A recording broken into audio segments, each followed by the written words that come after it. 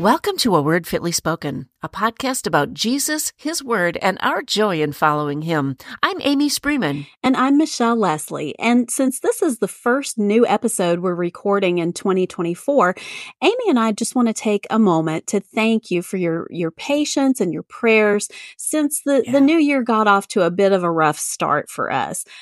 First, we hope that you enjoyed our 2 Holy Habits for the New Year interviews with Travis McNeely and Susan White. As we did last year, we had hoped to provide you with 3 Holy Habits interviews, but due to some scheduling conflicts, the Lord saw fit that we should only do 2 this year. So maybe we'll get to do that 3rd one at a later date. Yeah, and we also had to take a little unexpected time off in January to honor and care for our aging parents. I was caring for my mother, who since the end of October has been in and out of the hospital several times and living at a transitional care facility.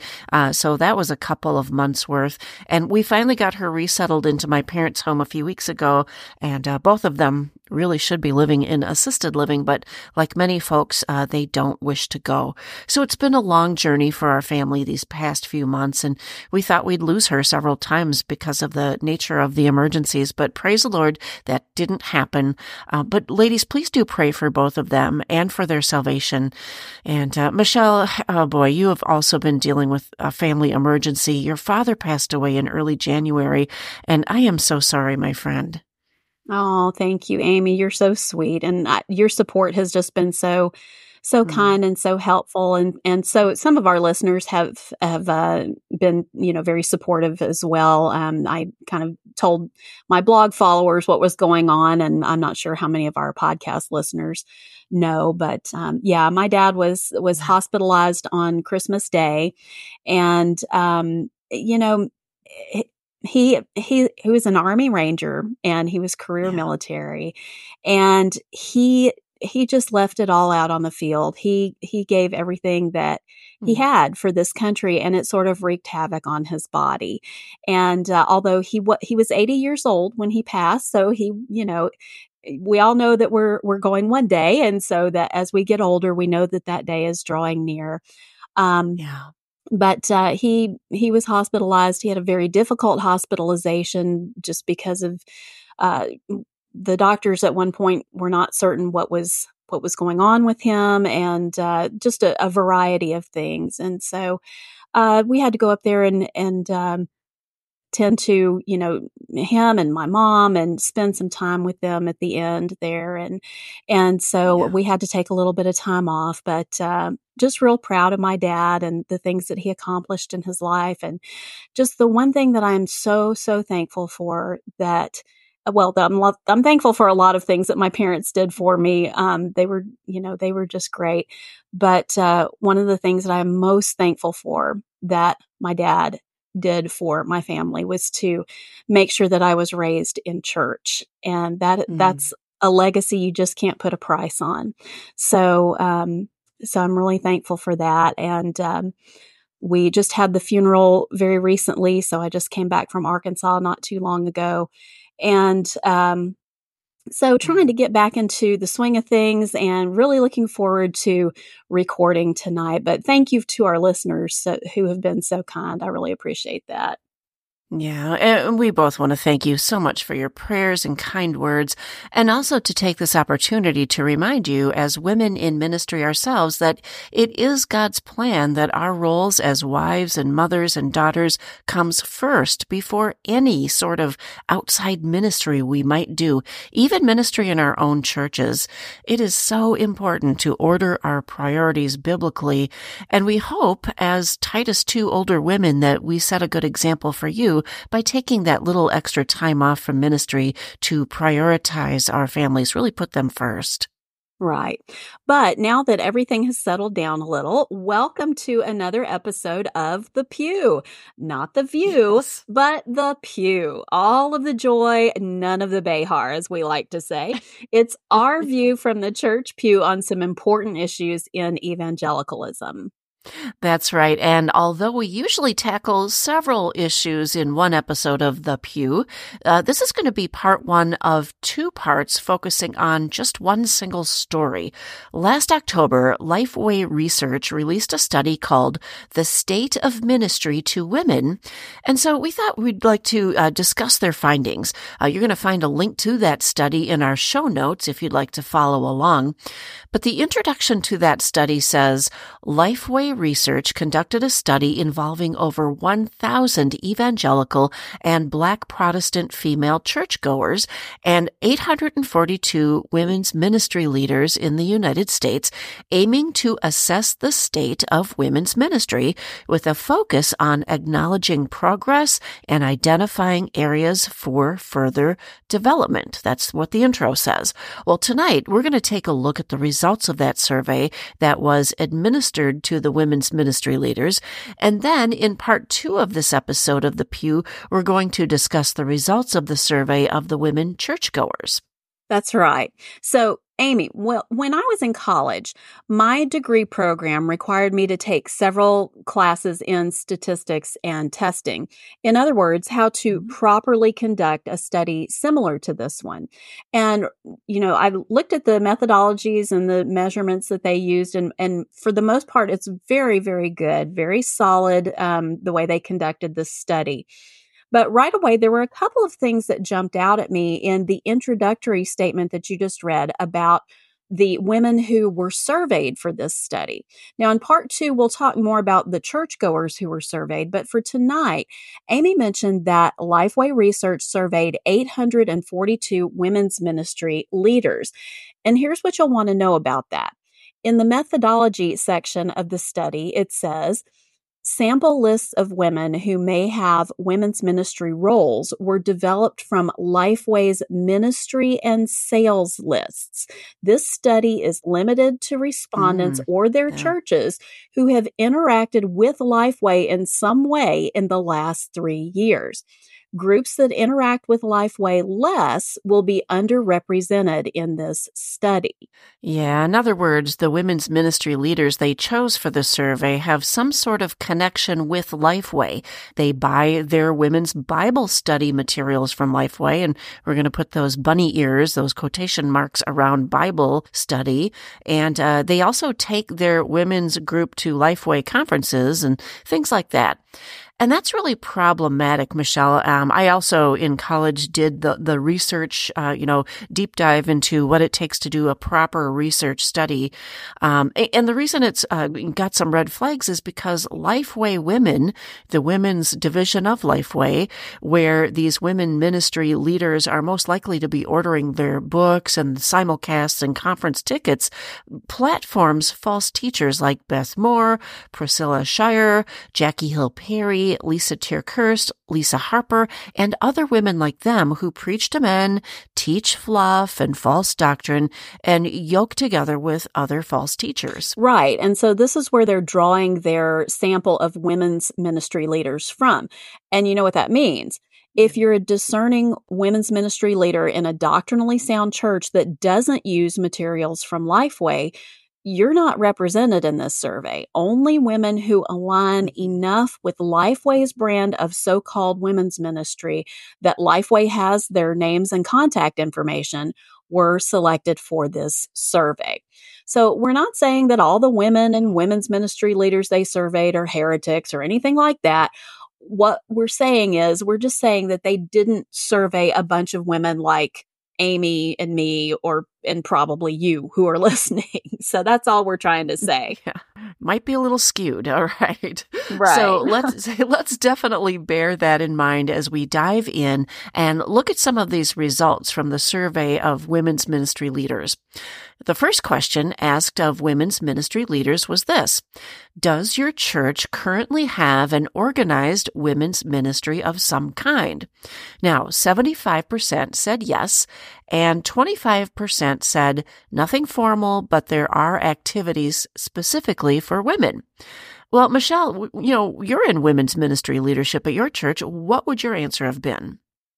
Well, I think probably I would have to know exactly what they meant by organized women's ministry, but what in my mind, what that means is that there's like a set apart, sort of almost self-contained women's ministry with women's ministry leader, particular people who are the women's ministry leader.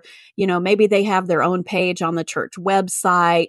It's sort of set apart like that Yeah. as a ministry. So I think I would fall in with the 25% who said nothing formal, but there are activities specifically for women. I teach a Yeah. monthly women's ministry sort of topical Bible study class.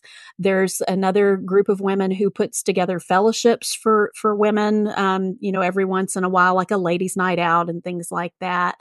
And then there are other things that pop up from time to time. So nothing formal, but there are activities specifically for women.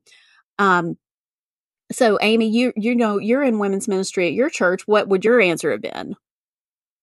We're a little similar to you, Michelle. We're a very small church, and so I also teach or lead, I guess, facilitate a women's Bible study along with my pastor's wife, and so we take turns. She has the daytime study, and I have the evening study. We're in the book of Proverbs, and so we try to involve as many women as possible in our church. And like I said, we're very small, so we have a good group of ladies, but it's not like hundreds or anything like that.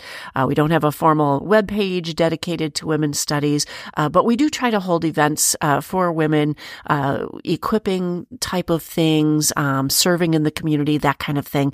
And those I'd say probably quarterly. And then we'll have, breakfast events where we'll have devotionals and speakers and anything to get women in the Word of God is a priority for us. Right. So the two of us, what we're Yeah. saying is we're already in the minority of the 25% who said Yeah, we don't have a exactly. formal women's ministry at our church. Okay. All right. Well, here's an interesting question. What is the average percentage of women participating in women's ministry in each age group? Remember, they're asking women's ministry leaders this question. So the age groups that they have broken down, they have 18 to 25. That's 7% participating in women's ministry. 18 to 25 is 7%. 26 to 40 is 20%. 41 to 55 is 26%. 56 to 70 is the largest group at 35%, and 71 and older is 12%. So I thought that was really Yeah. interesting. Does it seem to be the same way at your church, Amy? A little bit. I'm really excited because we're starting to see younger women in that 18 to 25 group come and take part in these Bible studies. And that's actually been a really cool thing for us because we really want that. We try to come around and be those Titus 2 women, to them. But I think one of the reasons that you see more older women skewed that way is because either older women are retired, maybe their kids are out of the house now. They're all grown up and moved on. And so women have more time to participate. Although in my group, I happen to actually have younger women who come maybe in that middle range. And that's because Mhm. maybe they work during the day or just can't come during the day or they Right. volunteer or whatever. So they come to the evening study because daytime just isn't possible for them. So how about you at Right. your church? Well, I was just going to follow up on what you were saying there. I think maybe one of the reasons that we see in this breakdown that they've given us that such a large percentage of the women are between 41 and 70, it looks like, is that, like you said, they're retired or whatever. And a lot of churches have their women's Bible study on a weekday in the morning. Yeah. So the younger Yeah. women who are working or they have small children and they're homeschooling or whatever, they can't come to stuff like that. But Right. in in my church, the study that I teach is in the evening, so that we can hopefully uh, accommodate all of those kinds of things like work and homeschooling and all that. And Yeah. we have a hard time getting older women to come. I would say that it's largely younger women who, Okay. probably in their 30s and 40s who come to that.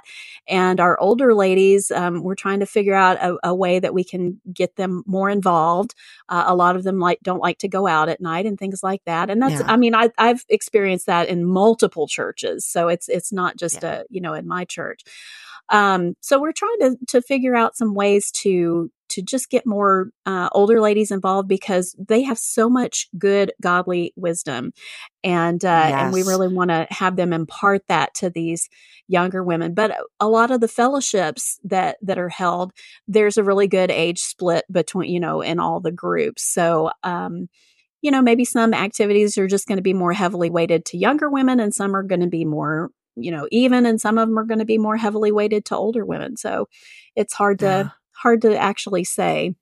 Yeah, I will say that most of the older women in our church do opt for the daytime. We hold ours on Tuesdays, and Right. so the daytime afternoon, you'll see most of the older ladies head to that one.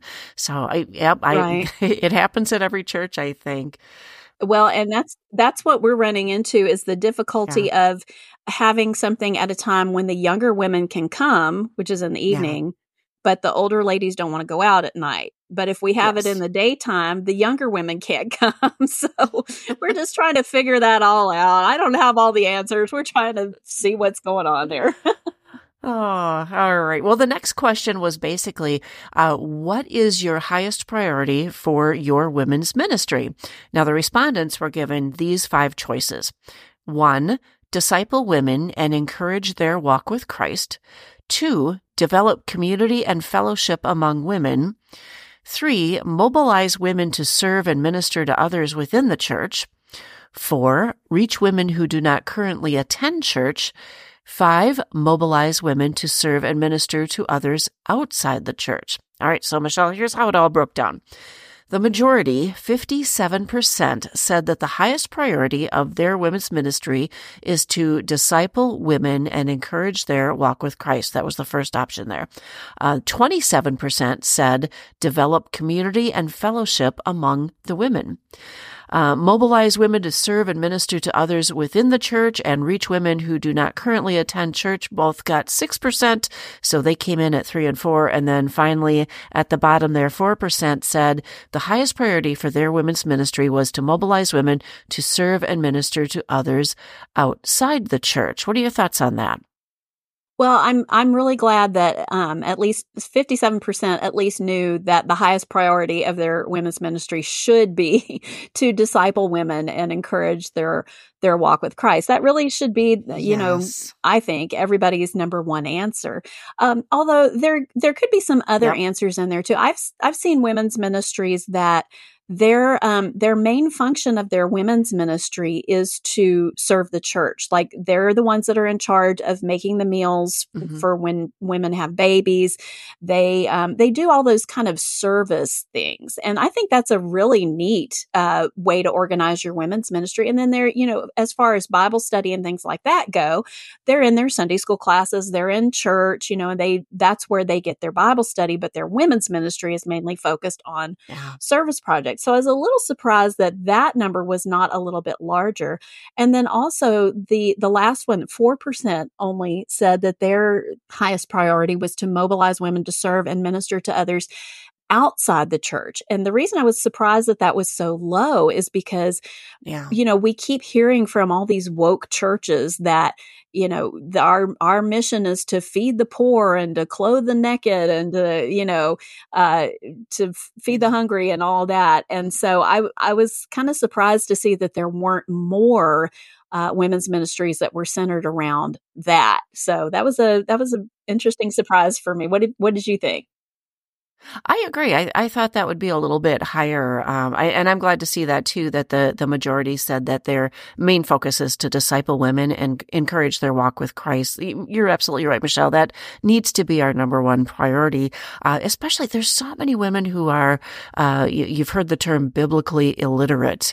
And it doesn't Yes. mean a slam. It just means either they're maybe new to Christianity or, they were raised maybe in a background where, there wasn't an emphasis on on reading scripture. Maybe they came from one of those religions that didn't do that, and others just became complacent. And so it's just amazing. And I think I'm very glad that there's an effort out there, at least in our church, and I know yours probably is too, to just make knowing God and knowing Him through His Word a priority. And so I think the other things kind of can be an outreach, kind of stem from that. So when you're together studying and learning about God and talking about Him and talking about Scripture, you tend to develop that fellowship among the women in your church. You tend to want to serve and minister. You want to reach the ladies in your church who maybe are homebound or they're in need of a meal. I mean, all those things stem from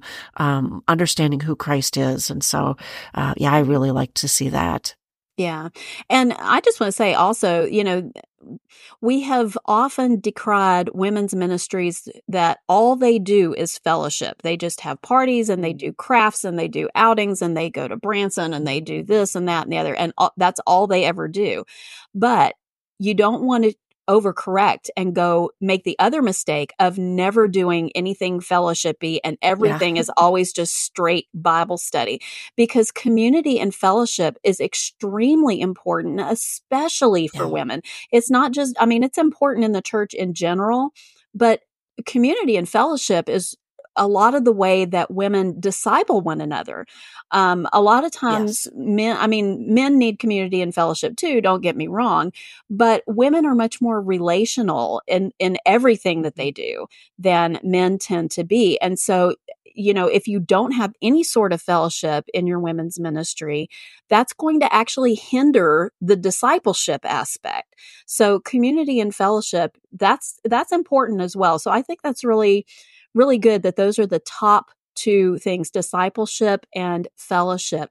Now, you do have to wonder, as we were mentioning at the beginning, with women who are likely aligned with Lifeway's idea of women's ministry and Lifeway's Bible studies by Beth Moore and Priscilla Schreier and all those people, you got to kind of wonder, what does discipling and encouraging their walk with Christ mean to women who are sitting under teachers like that? So that's just something to think about. Exactly. All right. Well, the next questions had to do with how these women's ministry leaders achieve those top two goals of discipleship and fellowship. And here was the question. It said, which, if any, of the following events has your women's ministry conducted in the last year to develop community and fellowship among new and existing women in your church? And they were given a variety of answers to choose from, and they were told to select all that apply. Now, remember, this particular question is not about discipleship and Bible study. This particular question is about how do you develop community and fellowship among the women. So let's see what they said. We're just going to look at the top two answers right now. And the top two answers were food events. This is like potlucks and lunches and ladies' night out dinners and brunches and things like that. 75% of the respondents said that they've held food events. So we like to eat, ladies. Yeah, we like to break bread together. And then the second most popular answer, which kind of surprised me a little bit, was holiday events like Christmas parties and, I don't know, going to see the fireworks together on the 4th of July or something like that, some sort of holiday event. Those were the top two things. And I'm sure the holiday events involve food as well. So those were the top two answers about, how do you develop community and fellowship? Those were the top two most popular answers. Some of the other responses were craft or hobby events, which was 44%. Game nights, board games, bunco, bingo, all that kind of stuff, 30%. And then fitness activities like Zumba or walking or exercise, spinning, that kind of thing, 9%. I kind of expected that one to be a little bit higher, but what did you think of all those answers, Amy? Well, food. I mean, we do that too. We don't have, going out to eat types of thing in our ministry, but we will gather and do like a potluck breakfast or something like that, where we organize it around a speaker or something like that, or a luncheon or something. One of the things that I thought was interesting was the fitness activities. There are some mega churches around here that are Lifeway churches. I know they are. And they'll do things like the Zumba classes and unfortunately holy yoga, which is not holy and it's not Christian at all. Exactly. But they do those sorts of things. They have entire fitness centers within their mega complex. And it's so, and women will naturally be drawn to that, I guess. Game nights, we don't really, maybe once a year or something like that. One thing that we do is we do have a holiday event around Christmas time where the women get together and they combine that with craft or hobby events, but not for ourselves. What we do is service for people in need. And so we'll do food basket totes. So everybody will bring something, paper products and so forth, for some families in our area that we know are on hard times at the holiday season and year round. And then the other thing that we do is we make baby blankets, just the little, what do you call it? The polar fleece, where you do the ties around the blankets and those kind of things, because many of us aren't crafty, but we can do that. And so we'll do that for the local pregnancy centers and moms that they serve. And so that's a ministry in itself. And then we'll do a few other things as well. Christmas cards, stamping for the missionary families that we support in different areas of the world. So things like that. But yeah, I think that's people gathering around food is kind of a given. So that doesn't surprise me at all. Yeah. Well, I think also the food events are much easier to plan. It's easy to say, okay, everybody, we're going to gather at such and such a restaurant at 6:30 on Friday night, and everybody come, and we'll put a couple of tables together or whatever. So those are really easy to plan. They're popular. People like them. Everybody likes to eat. Everybody likes to go out. So I think that's one of the reasons that so many people responded that they do that, because it's the perfect event. I mean, even in the Bible, think about the Old Testament. What were all of their celebrations about? They were feasts a lot of times. And so, it's from the beginning of time, we've been feasting together. So that's probably has something to do with it too. I was thinking that more of the women's ministries or churches, maybe they said their women's ministry doesn't specifically do this, but maybe their church does. Somebody else is responsible for the fitness activities. Personally, now I anybody from my church who's listening to this, I am not committing to anything. Just let's get that straight.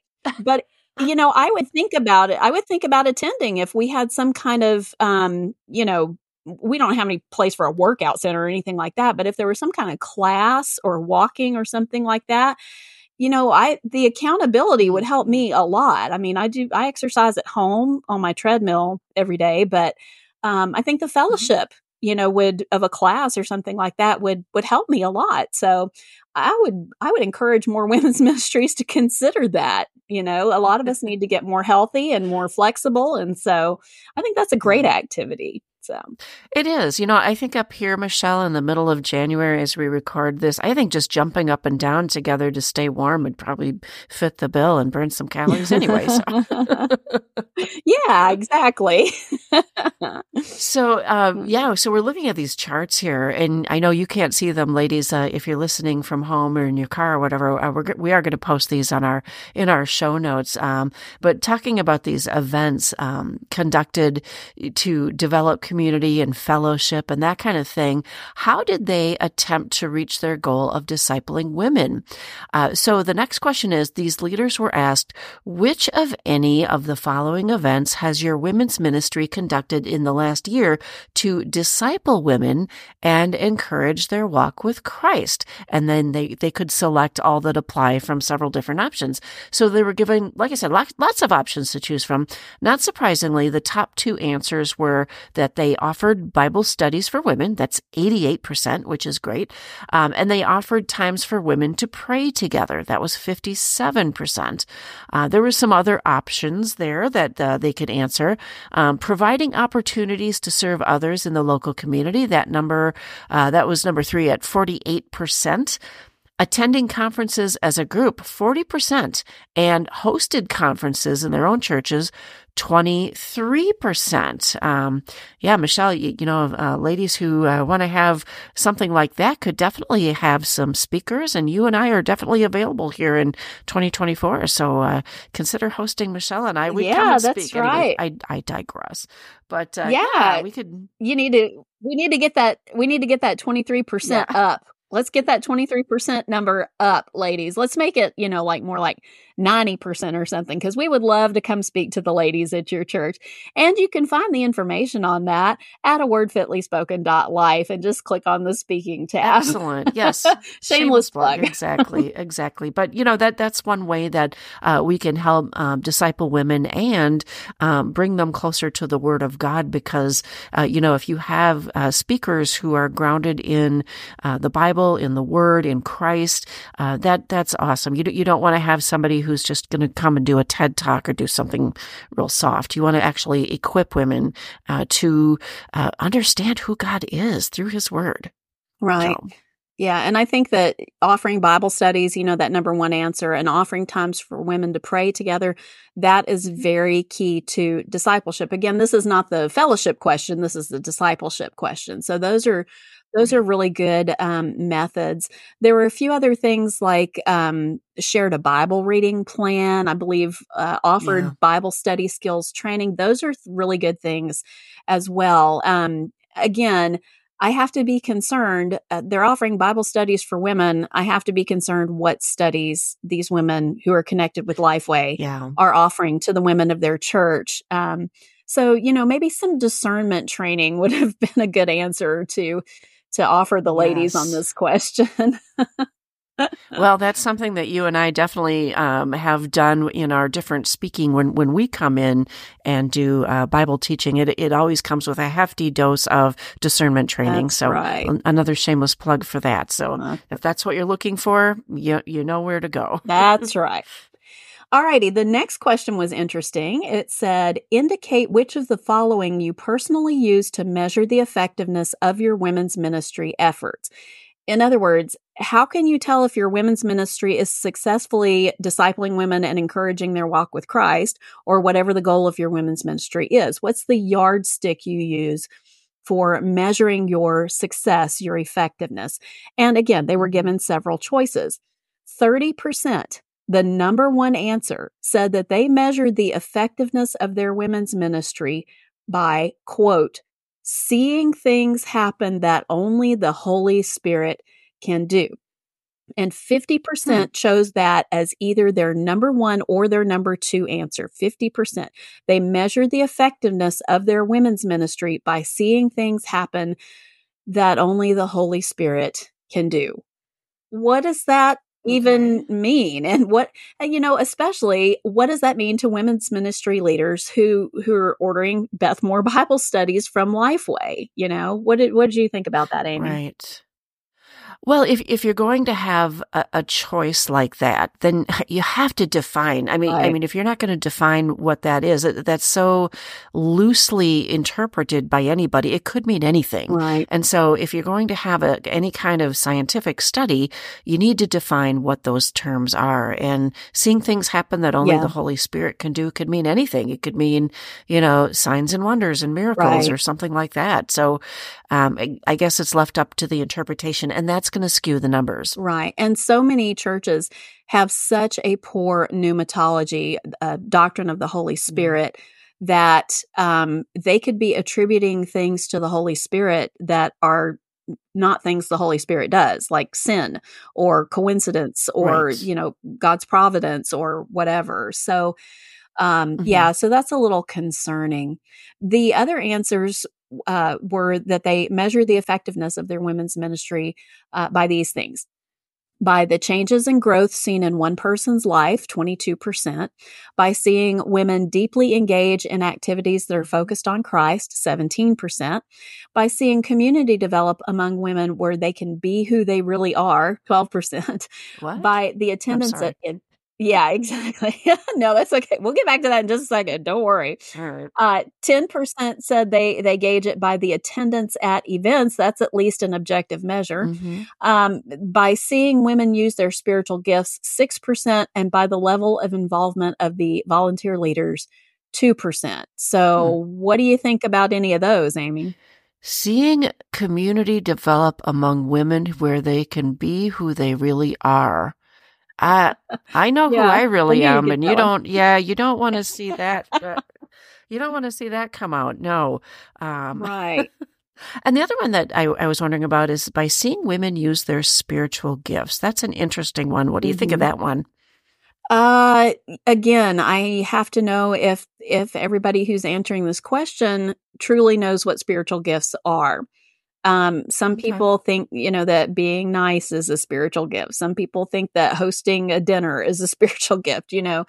I would hope that these people who answered that were really using the spiritual gifts that are listed in scripture. And so that I think Yeah. if you could really measure your women's ministry by that, I think that would be a good measure and one of the good measures that you could use. Yeah. Um, the one that kind of jumped out at me besides the be who you really are thing, which is not that is not what scripture calls us to be. Um, I mean, they could have said, be your authentic self. I mean, that's basically Yeah. what that means there. But anyway, the other one that jumped out at me was by the changes and growth seen in one person's Yes. life. Why are you Hmm. measuring your women's ministry by the changes and growth in one person's life? That's either Right. worded a little weird or people are measuring their women's ministry weirdly. Why would you go, well, Jane has really developed, a really good Bible study skills this year. So I guess our women's ministry is effective. You Right. can't, I don't, I don't even know what to say about that. That's weird. There might not be a correlation between those two things, although, of course, we really want to see people change and grow toward Christ and become, in as we're Exactly. being sanctified by the Holy Spirit. That is definitely something that is great. But can you attribute Right. that to just your women's ministry? I don't know. Right. So Right. interesting. Yeah, I would have been more comfortable if they had worded it as something like by the changes and growth seen in Yeah. participants' lives or something like that. So you could look at several different people who are heavily involved and say, I can draw a line of connection between their participation in Hmm. women's ministry and their change and growth toward maturity in Hmm. Christ. But the changes and growth seen in one person's life, I think that's just strange. So, Yeah, the other one that jumped out was the attendance at events. 10% of the people said that's how they measure effectiveness. yeah. But if you think about it, you think about the most Mhm. seeker-friendly, entertainment-driven church that you've seen, with examples of, all sorts of circus clowns and smoke and mirrors and things that happen on a Sunday morning. Of course, those Right. are going to be popular. That's not how you measure how effective they are Right. unless your goal and mission is to get people through the door. Then, yeah, you're really effective then, but that's not how you measure the effectiveness of a ministry. So, Right. Yeah. The only positive thing about that really is that is an objective, mhm. tangible measure. All these other things are so subjective and immeasurable that, I was glad to at least see something on there that you can actually count or Yeah. measure or weigh in some sort of way. But yeah, you're right. In most women's ministries, and I've been in numerous churches, so I've seen this just across the board. The fun events are the events that get the highest attendance, and Yeah, the events where you have to work at it a little bit, like service projects or Bible studies, those get the low attendance. So exactly. it just works that way. We're all lazy, we're all fleshly. Not that going to a fun event is lazy and fleshly, but you know what I mean. We Yeah. we tend to gravitate towards the fun and not gravitate quite as much towards the stuff that involves a little more work. So. Of course. All righty. Well, the last question to the women's ministry leaders that we're going to look at tonight is this. Why do you choose to lead the women's ministry in your church? All right. Listeners, think about it. Can you guess what the number one answer is? What the majority of Lifeway Connected women's ministry leaders said? I'll give you a few seconds to think about it and make your best guess.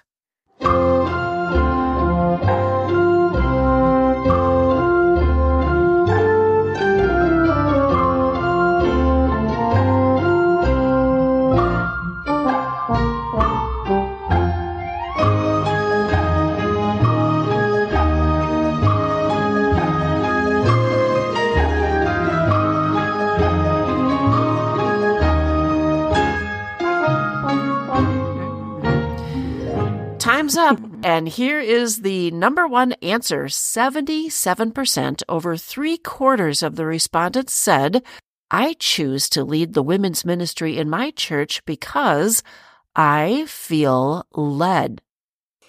Okay, they feel led again. What does that even mean? Wow. And what does it mean to Lifeway aligned women's ministry leaders? Right. Does it mean extra biblical revelation or feelings? I don't want to guess anyone's motives here, but there are indeed women who do this for the attention. There just are. And let me tell you, and I'm sure, Michelle, you would agree with this, it takes a lot of hard work. It takes a lot of time. It takes a lot of intense study to lead a Bible study ministry or any women's ministry for that matter. And it's an enormous amount of humility, patience, and wisdom that goes into it that definitely doesn't come from the woman herself. For sure, in my case, it's 100% God. So, yeah, you don't go into women's ministry thinking that you're going to be famous or anything like that. Right. And, I don't want to be too hard on all the respondents who answered this way. I feel led. Maybe they just meant that, I don't know, that's what they thought God wanted them to do. They prayed and asked God for wisdom, Maybe it is. which is the biblical way that we're supposed to go about making decisions about whether we should lead things or not. And the Lord just lined things up so that they could lead the women's ministry. Maybe that's all that they meant by saying that they felt led. But again, this is Lifeway, and it's all about the feels a lot of times in their women's Bible studies and their women's events and things like that. So I feel led, very unquantifiable. What does it mean that you felt led? You could ask 100 women, and 100 women would give you 100 different definitions of what that phrase means. And I just am concerned that there's so much about the feels, Yeah, definitely. There's a lot of emotion that kind of guides some people. So we want to make sure that we're not being led by emotion, but being led by wisdom that comes from above. In fact, you can find the biblical model for this in 1 Timothy 3, verse 1, that says, if any man aspires to the office of overseer, he desires a good work. And then in Titus chapter 2, verses 3 through 5, we've talked about this before. Older women are to teach what is good, and so train the younger women. Michelle, thoughts on that? Yeah, absolutely. We're obviously not saying 1 Timothy 3:1, if any man aspires to the office of overseer, he desires a good work. Well, we're obviously not saying that women are pastors or that women are beholden to the pastoral qualifications, because we're not pastors beholden to those qualifications for a position of pastor. But that is the biblical model for pastors. They don't get a burning in their bosom to be a pastor. They're not supposed to feel led. That's not what Scripture says. It says, if you want to be an overseer, a pastor, a shepherd, that's a good thing. And if you meet these qualifications, then it's okay for you to pursue that. It's not this touchy-feely kind of thing. It's not this road to Damascus, God knocks you off your horse and says you're going to be a pastor kind of thing. It's, this is a good work. And God has put it in some people to desire to do that good work of being a pastor, and he's put it in some women to desire to lead a women's ministry, and that is a good work as well. And then also, we need to notice in Titus 2, 3 through 5, when it says older women are to teach what is good, train the young women, it doesn't say anything about feeling led to do it. It just says do it, you know? So that's a command to follow. That's not like some, again, touchy-feely supernatural experience where you feel the call of God on your life or whatever. That's just a command to follow. So Right. for some women, that command may be followed by leading a women's ministry. For other women, that command may be followed by just discipling their adult daughter or something like that, or a younger woman in their church or something like that. So um, Yeah. it's very it's a little misleading to offer that answer to women about why are you leading a women's ministry, because that answer is Yeah. leading them away from the biblical model instead of pushing them back to scripture and saying, here's what the Bible says about leadership. So that's kind of what I was thinking about that. Yeah, definitely the answers that the choices that the women were given to fill out could have been different. So in addition to the 77% choosing I feel led or I feel called, the other results are, according to the options here, 55% said there was a need, 51% said it is my gifting, 46% said I love to teach. Great. 28% said I was asked, and 15% said no one else would do it. And so, so those are some of the reasons that Michelle, this is all bringing to mind. I have to share this story. So years ago, and we did a whole program on, kind of how problematic, the Bible Study Fellowship or BSF was, just in the past few years. Well, many more years ago, I was in one, just as a participant. I wasn't a leader or anything. And a leader came up to me. They were having trouble getting, the next session, volunteer leaders to come. And she was preparing to ask me to be a leader. And she said, I was praying to God and I asked him to show me a sign who could lead the children's ministry. And Amy, all of a sudden I saw clear as day, your face popped into mind. And I knew that God wanted me to ask you to do that. And so I felt guilted into it. I at that time my discernment wasn't as sharp, about those kinds of things, and the nudges and that kind of thing, the way the Holy Spirit doesn't do things. And I just felt so guilty for even thinking that I should say no. That I said yes, but very begrudgingly, and that's not how the Holy Spirit works. He doesn't pop people's faces into brains and that kind of thing. And Right. Sorry for her, but was I blessed in serving? Yes, I was. I loved working with the kids, but yeah. So anyway, it just reminded me of that story. Well, and I was it's funny that you mentioned that. I was just thinking about these other responses, and many of them would be much more biblical than I feel called. There was a need. Okay, there's a need. Yep. You jump in and you fill it. It is my gifting, Exactly. even would be more biblical than I feel called. Most of us, as we mature, we know the gifts that God has given us and the ways that God has enabled us, and we want to put them to use serving the Lord. So that could be a good way. Leading a women's ministry could be a good way of exercising your gifts. I love to teach. What better person to have in charge of your women's ministry than someone who loves to teach and is discerning and teaches well? Yeah. I was asked. That's a great way to get involved in finding out what your gifts are. When somebody asks you to do something, if you're looking for a place to serve, the Sure. thing that they have asked you to do, it might never have occurred to you, or you might think, I don't really like that. But sometimes when we jump in and we try to do something, maybe that's a little out of our element, sometimes we find that really is one of our giftings, or that we really enjoy it. And we would never know that if Yeah. someone had not asked us to do something. And no one else would do it. Sometimes That's things have often to be true. done. Yeah, sometimes things have Yeah. to be done. If it's if your answer is no one else would do it, but you start doing it and you don't really like it and it's not a fit for you, it's not your gifting, you don't love to teach, it's probably not Mm-hmm. for you long term, but maybe as you're, sort of doing it temporarily, you can train someone else to take your place who really is gifted at it or something like that, Yeah. So, but I feel called. Yeah, I much prefer all the other answers instead of that one. That's a very graceful thing to say. Yes. Yeah. Well, that is going to wrap things up for part one of The Pew, the State of Women's Ministry.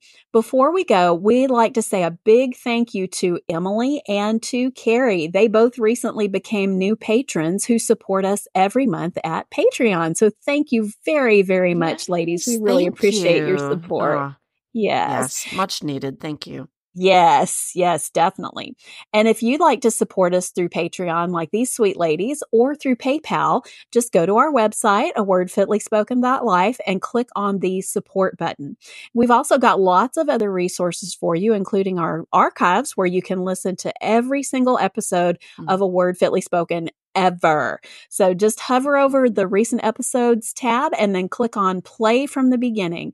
And hey, why don't you let us know on social media what is your all-time favorite episode of A Word Fitly Spoken? Ooh, yes. And be sure to join us next time for part 2 of The Pew, the State of Women's Ministry. And until then, be a godly woman and walk worthy.